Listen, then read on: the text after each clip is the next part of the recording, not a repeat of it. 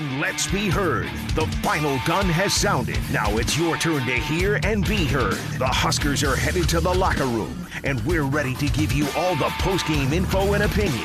It's Big Red Overreaction, the first live post-game show featuring the most important voice of all, you the Husker fan. Big Red Overreaction is sponsored by Coors Light, keeping Nebraska chill, and by Equitable Bank. Also by Burton.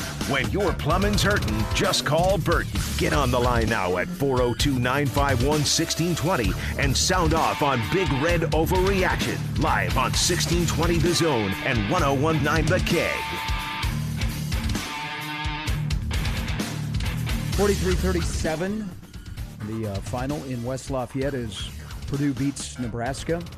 I have to look at this real quick, Josh, as we welcome you into Big Red Overreaction. 101 plays to 52. That is what Purdue ran tonight. As Purdue holds on to win 43-37. At one point, the game was 27-10. If it wasn't for Trey Palmer, it may have stayed that way.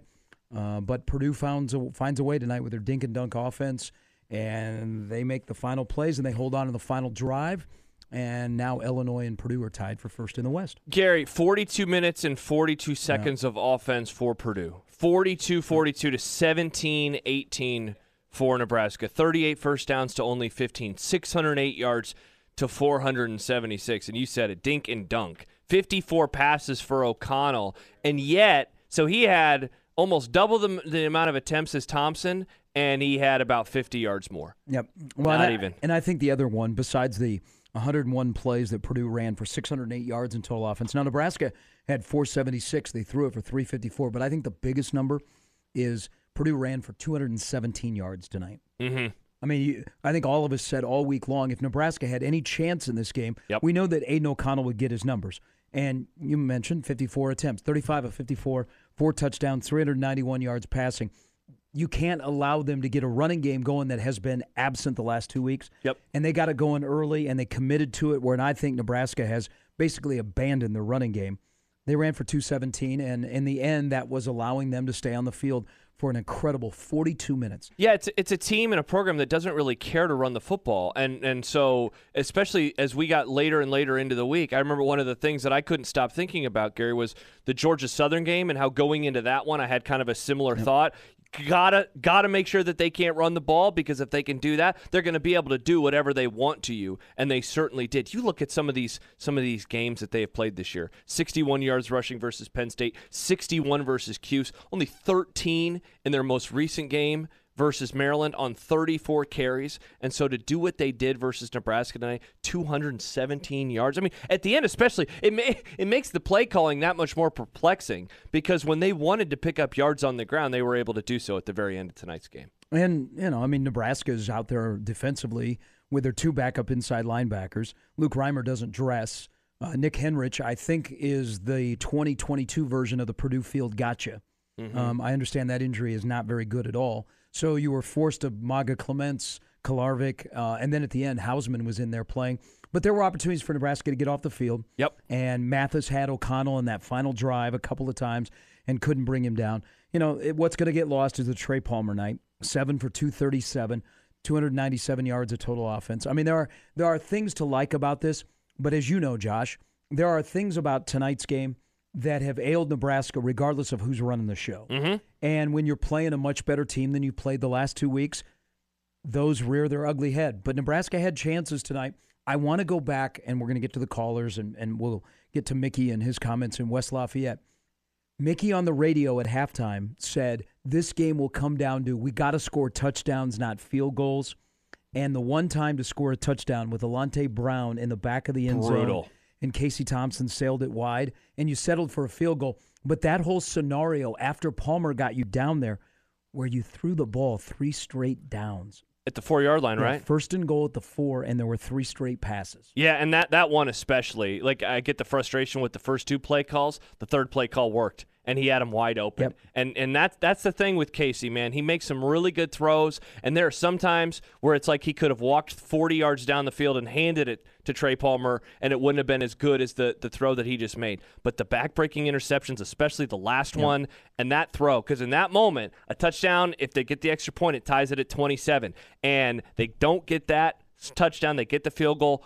6 plays later, it's 34-23. And after that, I didn't think the game was over, but it just seemed like, wow, now they have to be good now 2 times instead of just 1 time over the course of the rest of the game. It's become such a feast or famine offense. Yeah, it has. It's either a really, really play, or they go for the pass downfield to Trey Palmer, which has turned out to be pretty productive. Yeah, bombing the ball. It's really worked for him, but that can't just be your only way of getting yards on offense. You said it a couple minutes ago. Abandon the run. Yeah. I mean, they just do not feel comfortable. Mark Whipple does not feel comfortable with his offensive line. They obviously don't really feel comfortable with anybody beyond Grant. I guess maybe Yance, but they just don't feel comfortable running the football right now. No, there's Josh Peterson. I'm Gary Sharp. This is Big Red Overreaction. Nebraska falls 43-37. Nebraska's 3-4. They're off next week, and then they come home at the end of the month for Illinois, who Illinois and Purdue are now tied for first in the Big Ten West at 3-1. We'll take your calls, 951-1620. We'll go to West Lafayette when we can. So know that here when we get to the phones that if we have to stop you, we're going to take Mickey live. Let's start with Bob. Bob, welcome to Big Red Overreaction. Hey, guys. Hey, Bob. What's another bad night, national TV embarrassment. And I'm going to tell you right now, Hold on, Bob. it was embarrassment. Okay. That defense gave up 600 yards. I don't care how you slice it, dice it. If I color a turd with sugar, it's still going to taste like a turd. Okay? You gave up 600-plus yards of defense. That is not good. That's not football. 2, this Whipple guy, wherever they got him, he needs to go back to the Charmin commercials and quit squeezing the toilet paper and coach football. Because that play calling before halftime, when it was 1st and goal, was garbage. You can't get 4 yards with your line, then you don't have a line. Well, I mean, they don't. All right, Bob, that's a great way to start the show. Thanks, Bob. I got people on Twitter going, man, you know what? You got some guys down on defense. They hung in there. Yeah. I could live with this in this season. And then Bob just lights the place on fire. Yeah. That's how he usually rolls, right? He loves being the first caller on Overreaction. All right. So here is Denver Ben. Hello, Ben. Hi, Ben. How are you all doing? Oh, Good, Ben. man. How are you? Hey, how are you? I am well. You know, what I want to know is national statistic average for holding a team to getting them off the field when they're 3rd and 7 or greater. We had a 3rd and 11, Purdue deep in their own territory, 3rd and 10. We can't hold them. Once again, they give up another 3rd and 11. You can't stop anybody. I mean, go back as far as Pelini. They can't stop anybody at 3rd and 7 or greater. You play hard 1st and 2nd down, and you give up 3rd and 7 or greater. You can't get people off the field. It's ridiculous. Yeah, they were Ben. They were 3 of 6 on 3rd and longs that were 9 yards or more tonight. Oof. But there's another part of this whole thing that is a continuous problem. Do you think they need to wash Aiden O'Connell's jersey tonight? Do you think there's any grass stains on it? Maybe just from getting, spun up from the ground from the cleats. Good, Ben? All right. All right, Ben. All right. Thanks, Ben. All right. Here Yeah, is- and that happened too on the last drive. Last drive, they had, as you mentioned, they had an opportunity. Weren't able to get to him. Mathis had a chance to bring him down, and when you have that opportunity, you got to. But, that offense is built for him. It is a dink and dunk offense. Yeah, he does a really good job. He made some great throws. It's funny, too, because late in the game when they had those incomplete passes that in theory could have cost him some stuff, the passes were on the money. It wasn't even his fault. It was his guys trying to catch the ball. Here is Caleb in beautiful Albuquerque. Hello, Caleb. Hey, just calling to say that was a pretty good game. We had some people out on defense, and, that's going to happen when we have people out on defense, especially missing a Reimer. But, I believe, what is it, 37 first downs? Hey, Caleb, sorry, we got to go to Mickey. Hold that thought. We're not going to disconnect you. We're going to put you on hold. We got to go to West Lafayette. Here's Mickey.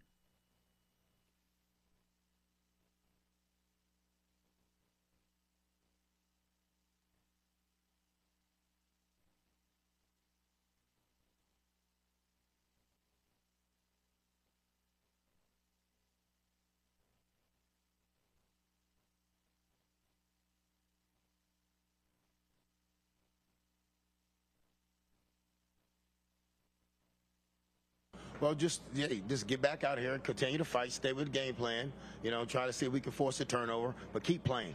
Keep playing. Don't look at the scoreboard. Just keep playing.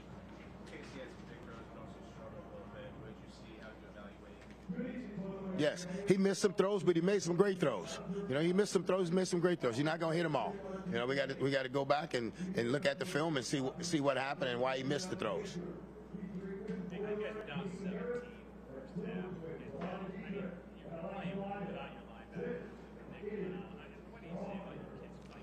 Oh no! I take my hat out. I told them to keep their head up, block out the noise, and get back here on Monday, and we'll see what we have to fix. We're excited about the bye week, and then we have a 5-game season after that. But I told them to keep their head up. I'm proud of them. They played hard. How are you guys able to free up Trey so often and to get him so open? Well, we knew they would have trouble running with Trey. So we knew we got Trey in the secondary that he'll run. Yeah, he was able to run by him. I take my hat off to Trey. Trey played a great game today. I just take my hat off to him. He played hard.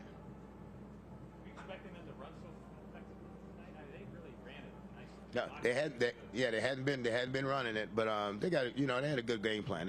Like I said, we had to execute against this team. This team's been playing a lot of football together, and they did a great job. You know, they had a better game plan than we had, and that's on me. I got to get it better. Maybe that fight that you said you saw. How far have you seen that come in this 3-game stretch since your last bye? Say it again. How much have you seen that fight that those guys showed improve, come along since your last bye 3 weeks ago? Well, if you've been there, they just come out. They just come out and keep fighting. You know, we ask them not to look at the scoreboard and just to keep fighting. Hindsight, I know it's immediate hindsight. Mm-hmm. Would you have done anything differently to hold on to the ball to maybe save your defense a little bit? Well, my thing with a team like that, when they're scoring points, you got to chase points also. You know, and then, you know, we got, like I said, we got to go back and look at it and see what we could have done differently. But we got to go back and look at it right now. We'll look at it on the plane back, and we'll get back as coaches and we'll figure it out. Like I said, everything's on me. Everything's on me. Maybe you know Trey a long time. Did you know he had a game like that in him? Oh yeah. Yeah, like I said, he's getting comfortable with this conference, and he knows who can run and who can't run, and he knows how to run routes on him right now. So he's doing a great job of studying the conference and studying what he needs to do. But yes, I'm not surprised that he had this game. What was your surprise level on 4th and inches when they pulled the pass play? Yeah. Saw that unfold. Yeah, I mean, I don't know. They threw a pat. Well, you know, y'all got on me last week for that, so go get on Brown about that. What about O'Connell? Oh yeah. When I said earlier in the week, I said that guy don't make mistakes with the football. He's been in the system for 6 years. You know, thanks to COVID, he's been in the system for 6 years. That guy don't make mistakes. And I said before, we had to execute in all 3 phases of the game, and I got to get that fixed. This is on me.